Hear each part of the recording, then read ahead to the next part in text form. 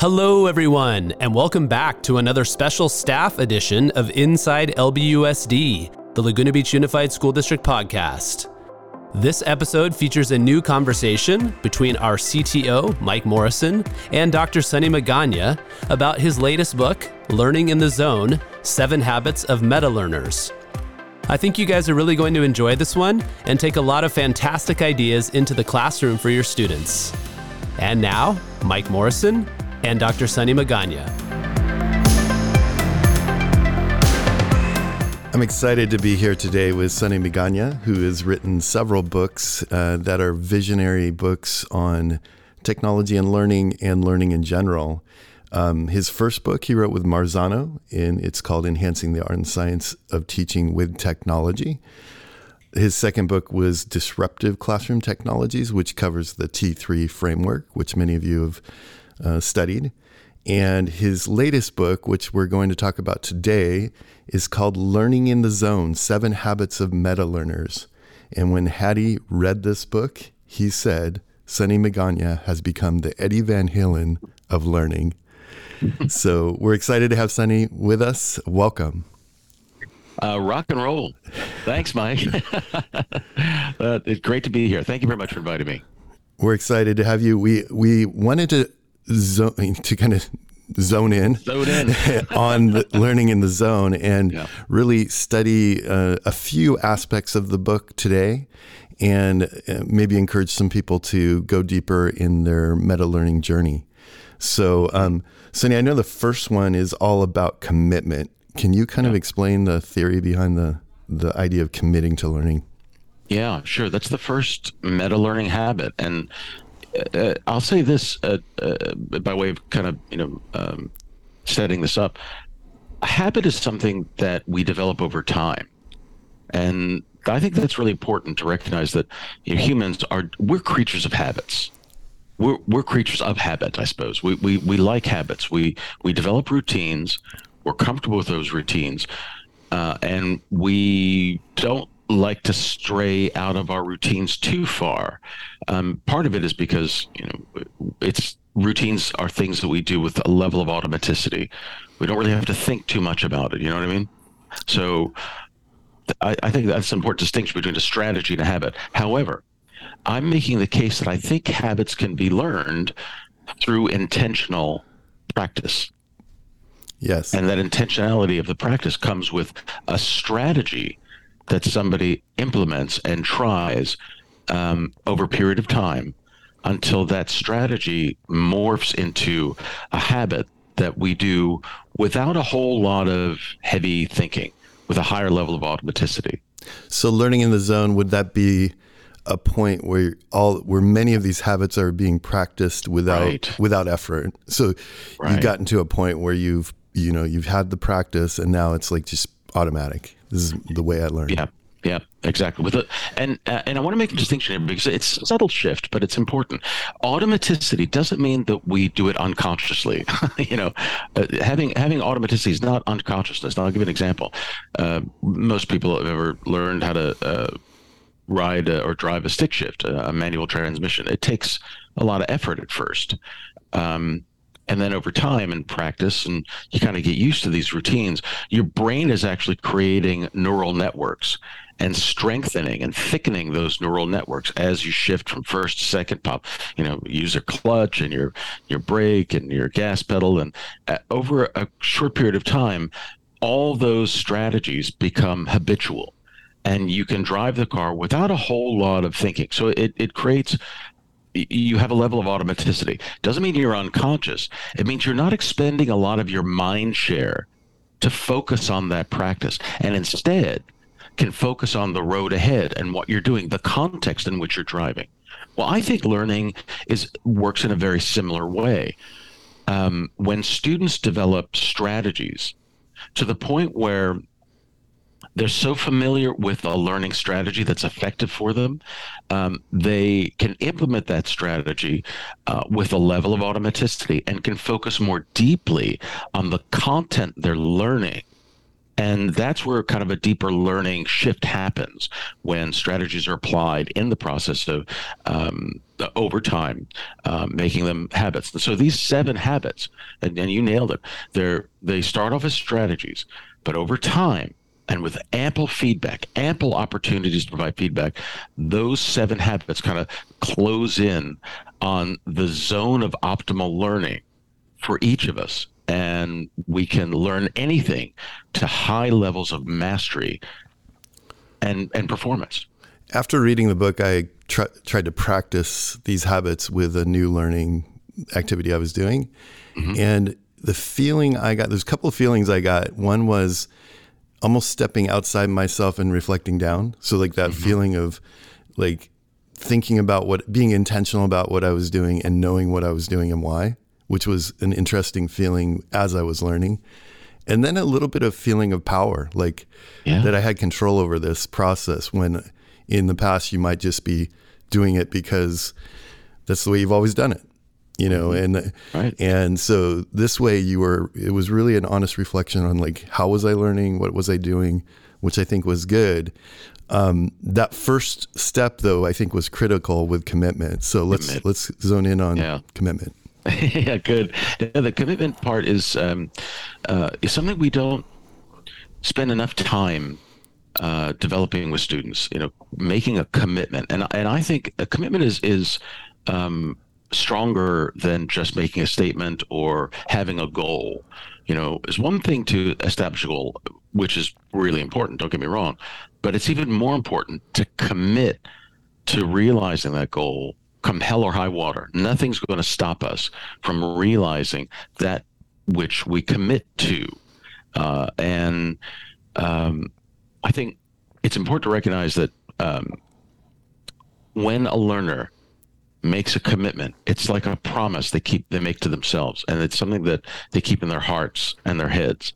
So just the process of making a commitment galvanizes our resolve and connects our heart space with our head space in a way that just doesn't happen without the commitment.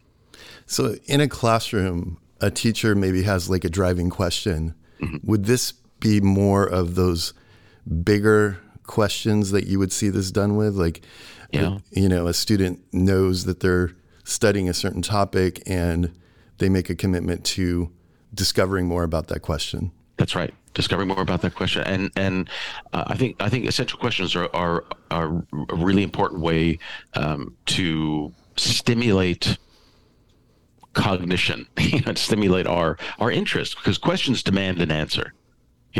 Questions demand some response, so it's really a provocation. It's an invitation. The other thing students need to know is, what is the learning that they're going to achieve? What's the learning outcome?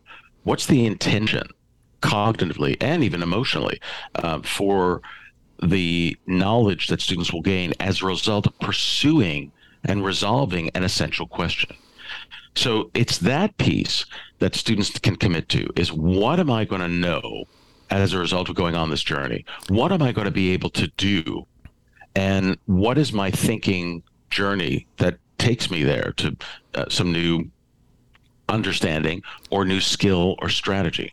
When students commit to that outcome, that learning performance, whether it's a skill or knowledge that they can declare, then it unleashes this force of nature inside of us to strive for mastery, as opposed to just jumping through the minimum hoops, going through just doing as little as possible to achieve proficiency. A commitment leads to mastery. I was thinking about, like, in our district, we do walkthroughs where we walk through classrooms. And one of the things that I noticed is certain students know exactly what's going on. Like they're just like with it. They're right there with it. And then, you have some students that really kind of are just doing it because they were told to do it. Right. So I think what this would do is it would get more, there would be more students, if they committed to the learning, that knew what the intent was, what they were trying to do. So there would be like a kind of a motivational or momentum in the classroom that might not be there if they didn't commit. Mhm. Yeah, and I'm glad you went through this experience reading the book, and that's really kind of how I designed it for anybody to pick it up, learn about each habit, and then implement it right away into some pursuit that's meaningful for you. Um, so when any learner really wants to learn something, they really want to acquire some new knowledge or new skill, the commitment is it's like it creates an energy. And so uh, let me explain what I mean by that, because it's not just creating an energy, it actually creates tension. Here's what I mean by that. If students know, any learner knows what the learning outcome is with real clarity, there's no ambiguity, they know what the learning outcome is and what they want to do or be able to perform, that helps them understand where they are right here and now. What is their current state in relation to that learning intention? Humans have the amazing ability to hold two opposing thoughts in our mind simultaneously. So like cognitive dissonance a little bit. That's right. So that, and the urge is to kind of fill that in, like try to, Right. yeah, as a human, like we want to fill that gap. So that's a good way to think about this. Are they also reflecting on what will happen in the end? When does that come about?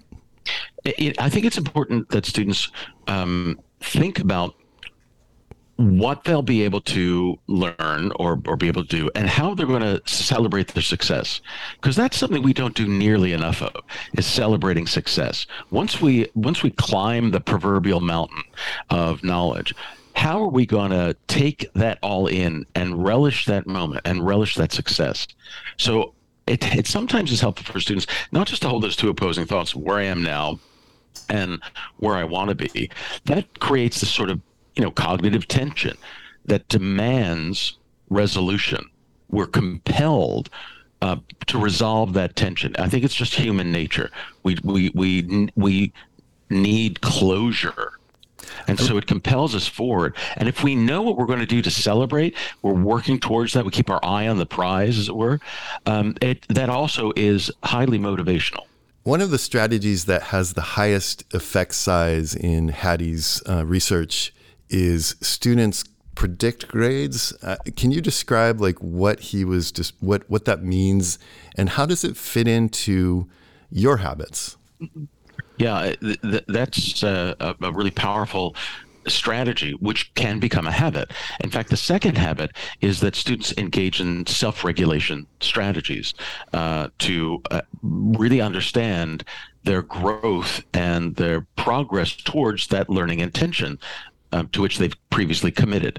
So you got to starts with commitment, starts with with the learning intention, and then they need to have structures, scaffolds in place to determine their own assessment of growth. So the strategy is called self-appraisal. And when students are able to appraise their own growth and assess how close they are coming to the learning intention, that has an effect size 1.33. I'm going to say that again. Self-appraisal is such a huge thing. It's subtle. This is a subtle shift to help students learn how to self-assess. Self-appraisal has an effect size of 1.33, which is more than tripling learning. Ironically, when I visit classrooms, it's not one that I see often. Are you seeing it when you visit classrooms? It's often hidden from view. Okay. But part of what Professor Hattie's work is so remarkable, because we want to make things visible, making learning visible. The self-appraisal strategy is making the learning about one's own assessment visible, both to the learner and to the teacher. So it's often just, you got to scratch the surface a little bit. It's easy to do. Just give kids an opportunity to use some tools to measure their growth towards their intention. So it's not as used as often as it could be, or even should be. Yeah. So I've developed a tool called the Magandia Mastery Tracker to assist in the process of helping students self-appraise and figure out which strategies work for them at each phase of learning, at the translational learning, transformational learning, transcendent, which is really surface learning, deeper learning, and then the ability to transfer that knowledge in a new context.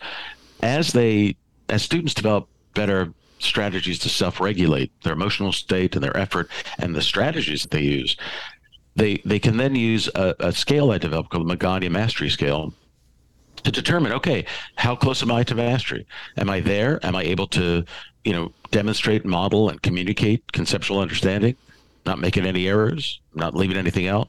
Or that means you're a 3. If you're a 2, you're close, you're still making some errors, it's a little fuzzy, you're not quite there yet, but you're well on the way, you're kind of like the midway point of the mountain. Or are you just starting out your journey? So just that scaffold alone of having a 3, 2, and a 1. 3 means I'm able to demonstrate that I'm on target. 2 is I'm progressing towards the target. 1 is I'm just starting my progress towards that learning intention. How do you feel students are about their assessment of themselves? Are they really honest about this? Like do they learn to get better at it? Exactly. It's a learned skill. It's a learned skill, but too often students rely on someone else to tell them how they're doing. Mm-hmm. And that's where the gap is. If you're waiting to hear how well you're moving towards the learning target, it's already too late. Students need to develop that skill, and it is a learned process. So what are your thoughts on why this is so effective? Like what are the reasons behind this? Like what does this do for students that the other strategies don't?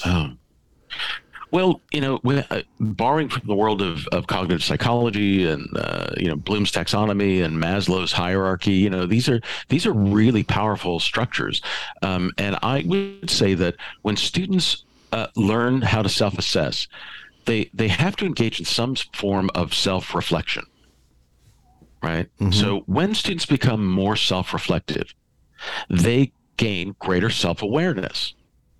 They're aware of their own processes and the skills, their limitations and their strengths. That self-awareness is a really powerful force that all of us have the potential to develop. And it leads to greater self-determinism. Self-determination is that wonderful state where, as learners, we know how to set ever more challenging goals. We're confident in our ability to achieve those goals, and we are confident in the strategies that we've learned to achieve those goals. So self-reflection leads to greater self-awareness.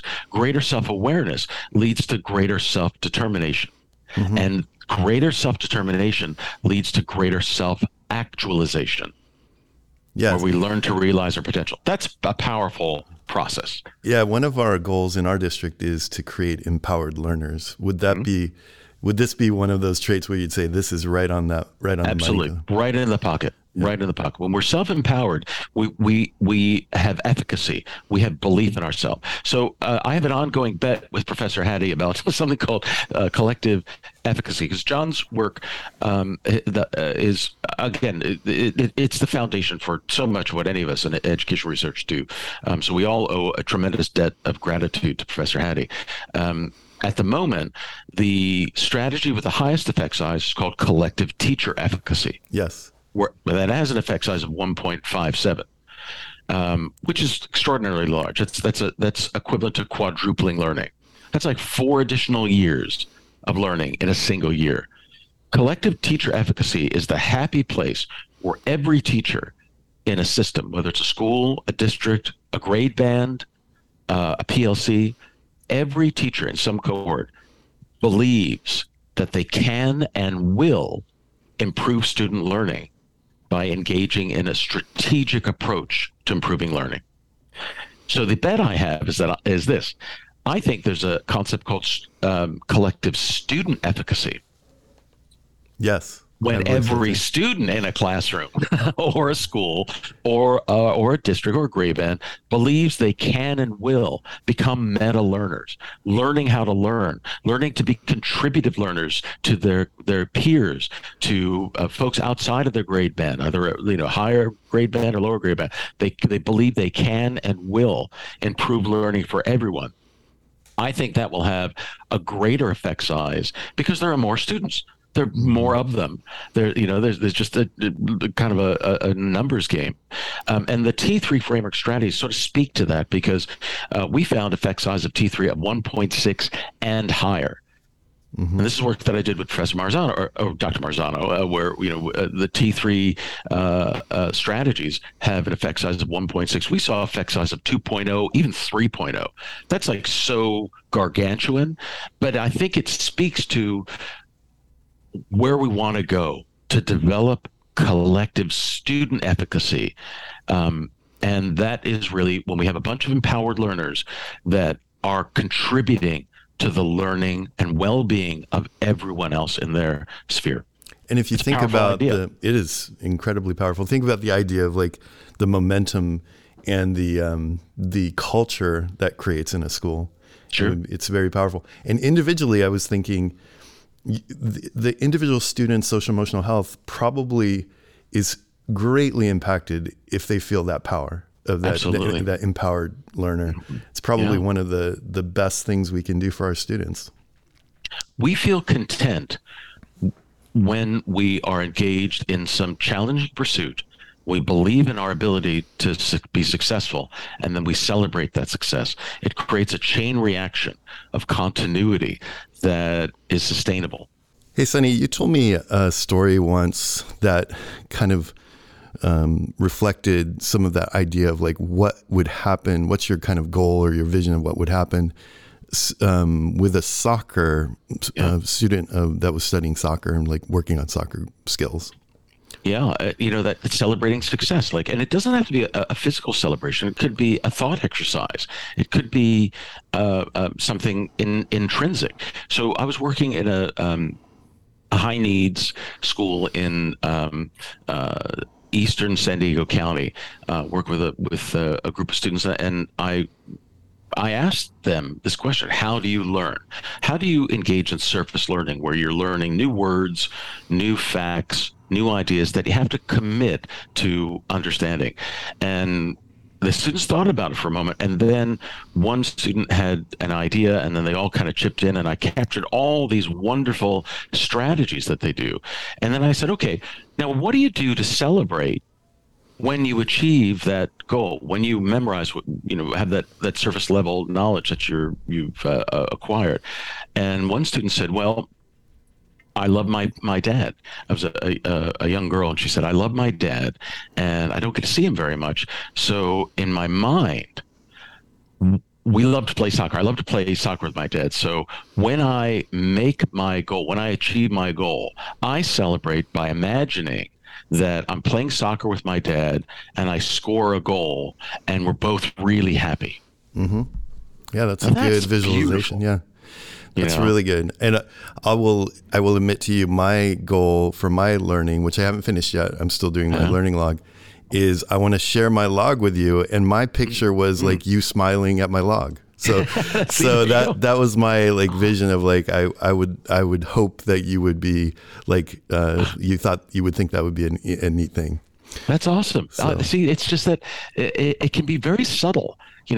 Celebrations don't have to be big parties with pizza and movies and you get the afternoon. It could be really subtle. In fact, sometimes the more subtle the celebration, the more powerful it is. Not all the time, but sometimes that happens. And so when we give ourselves some moment to stop and reflect on the journey and celebrate our achievement, several things happen. It nurtures our cognitive mind because we provide closure to the gap between what our learning intention is or was and what our starting point was. It closes that gap. That is motivational. And intellectually, we know that we get a sense of withitness or efficacy. Like, yes, I can learn. But it also nurtures our emotional mind. It nurtures the heart space because the human brain is remarkably adept at releasing neurochemicals that make us feel good. So when we celebrate success, even that image of somebody smiling and that the joy that comes with that, your brain is going to release oxytocin, endorphins, dopamine, serotonin, a mixture of those four, neurotransmitter chemicals that make us feel good.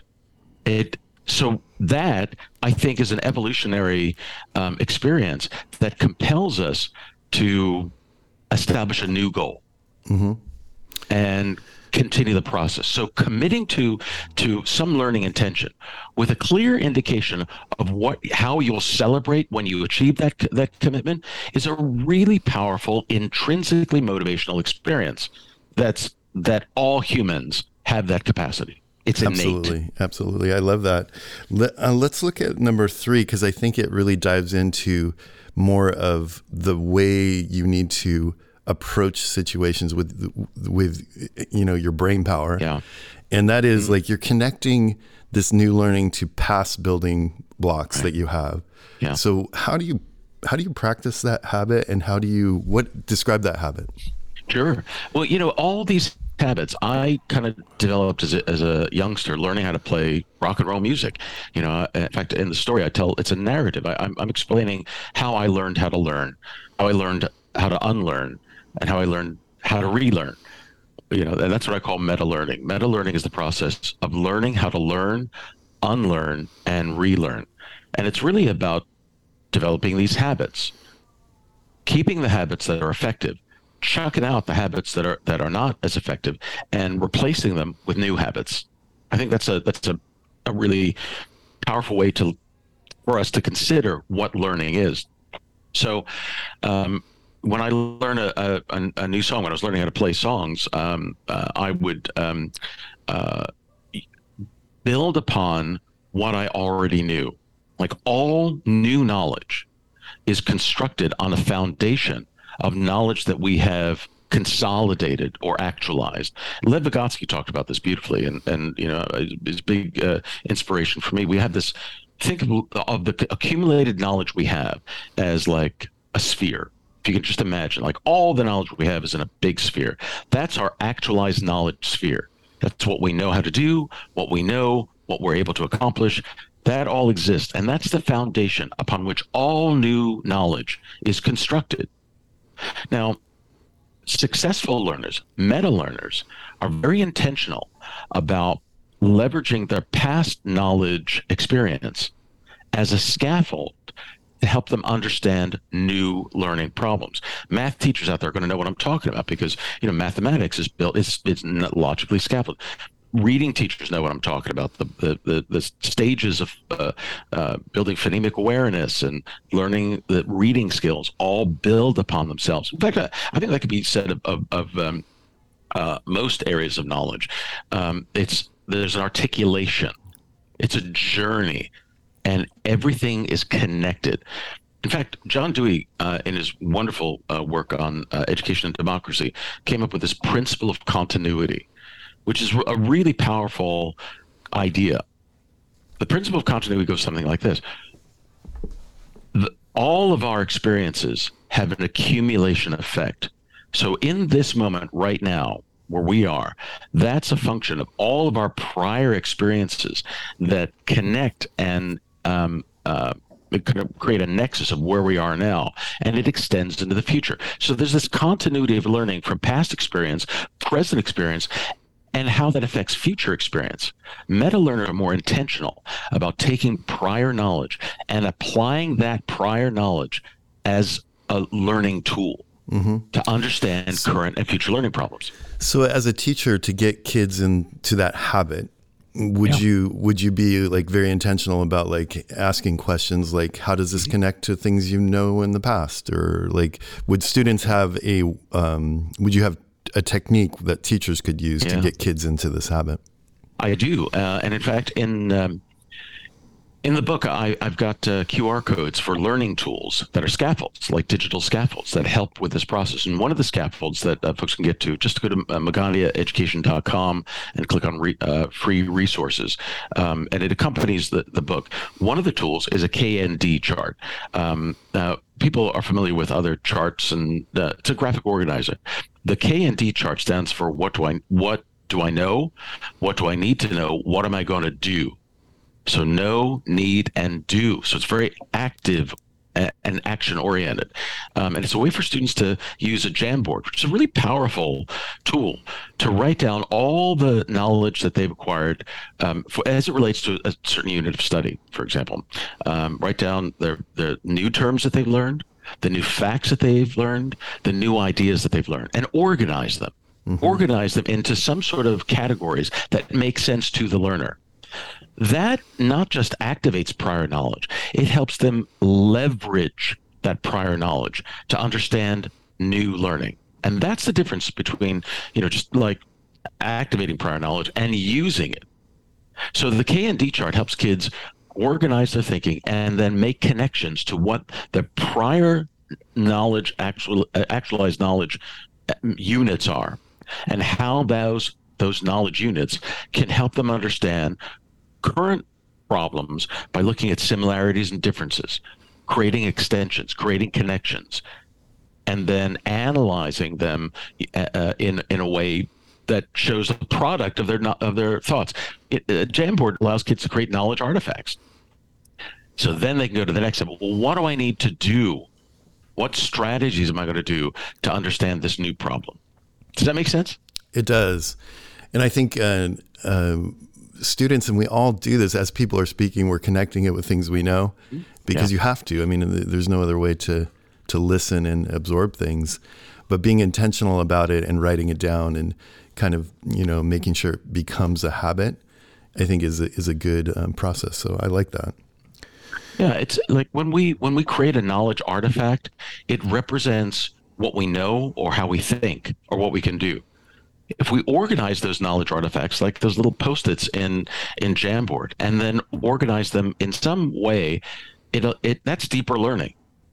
That is, in fact, deeper learning when you're organizing your knowledge experiences into some sort of superordinate and subordinate categories, higher order and lower order categorization. Outlining is a really powerful way to do that. But if you can move those objects, you actually are kind of manipulating your own thinking in a way, and that helps you better understand what needs to be done to solve a current learning problem. Let's think about the fourth one, which I think is the most fun, because when you work with people, you generally are more engaged, and the fourth one has to do with being, having active participants in that journey of learning and structuring that so that you're all moving up together. Do you have an experience or anything that drove you to kind of think about this in your path? Yeah, again, learning how to play rock and roll music I didn't have a teacher. I grew up, in a relatively from meager means. We were impoverished. We had the basics, but not much beyond that. So, I got my dad's old Sears and Roebuck guitar from the 1950s, I think, and started learning how to play music. So I committed. That's the first thing. I really wanted to learn how to play these songs. So I made a commitment, and with that commitment came the discipline of practice. So I committed. I really wanted it. If you want to play guitar, anybody who's ever, worked on any musical skill knows it's hard work. You got to really want it. And then I was using my past knowledge of other songs and other chord structures, and then ultimately scales and different modes of scales to bring to bear on some current learning. And that was great for me as the individual learner, for me learning how I learn. But what was even better is when I would apply that learning with others. So I quickly joined a band, a skiffle band with, these guys from high school. And in that process of showing it, I learned that I had something of value to share with people who I thought knew a heck of a lot more than me. Mm-hmm. And so that awakened the possibility that, maybe I know something of value that I can share with somebody else. And so we just had a little kind of contributive learning group, and we'd meet, during lunchtime and after school in the high school gymnasium or outside or on the playing field, and we just have our guitars, and someone would say, "Hey, I learned this new chord," and they'd show us, and we try it, and then we all benefited from the collective experience. And that's the fourth habit, is to engage in contributive learning groups, which is a very natural process outside of the classroom. I think it needs to be brought into the classroom where students are teaching each other what they know about the learning that they're engaged in, so that somebody who may, not think they know as much, when engaged in a conversation with their peers, they might realize they know more than they think they know. Mm-hmm. And it sort of solidifies and clarifies understanding in a way that just simply consuming information just doesn't. I think teachers could facilitate this pretty easily by doing something like a jigsaw method. Yeah. That would be an easy way to facilitate this process where kids are studying different aspects of a topic and then coming back together and sharing. I mean, that's one way to practice this, right? It's a powerful way. Jigsaw is one of the few, I'll call them a mega strategy. It's a mega meta strategy because Jigsaw really has kids teaching their part of a whole to the other members of their group. It is one of the few strategies that has a very high effect size across all phases of learning, across the translational phase of learning, the transformational phase of learning, and the transcendent phase of learning. So it's a really powerful way to get kids to organize themselves into expert groups that teach each other. Absolutely. It's really powerful. And, one of the other things you can do is it's a simple strategy. Give kids time to discuss new content and engage in dialogues. 5 minutes. Just after introducing some concept, let kids discuss it and create some product, some representation of knowledge by having a discussion. In fact, one of the things we can do to really improve learning outcomes is shift classroom conversations from monologues to dialogues. Mm-hmm. And let kids just take some time, think, reflect, think about how the new learning relates to something they've experienced in the past or some other experience outside of the classroom, and just have a conversation. That is a really rich learning experience that really supports contributive learning, the fourth meta learning habit. Awesome.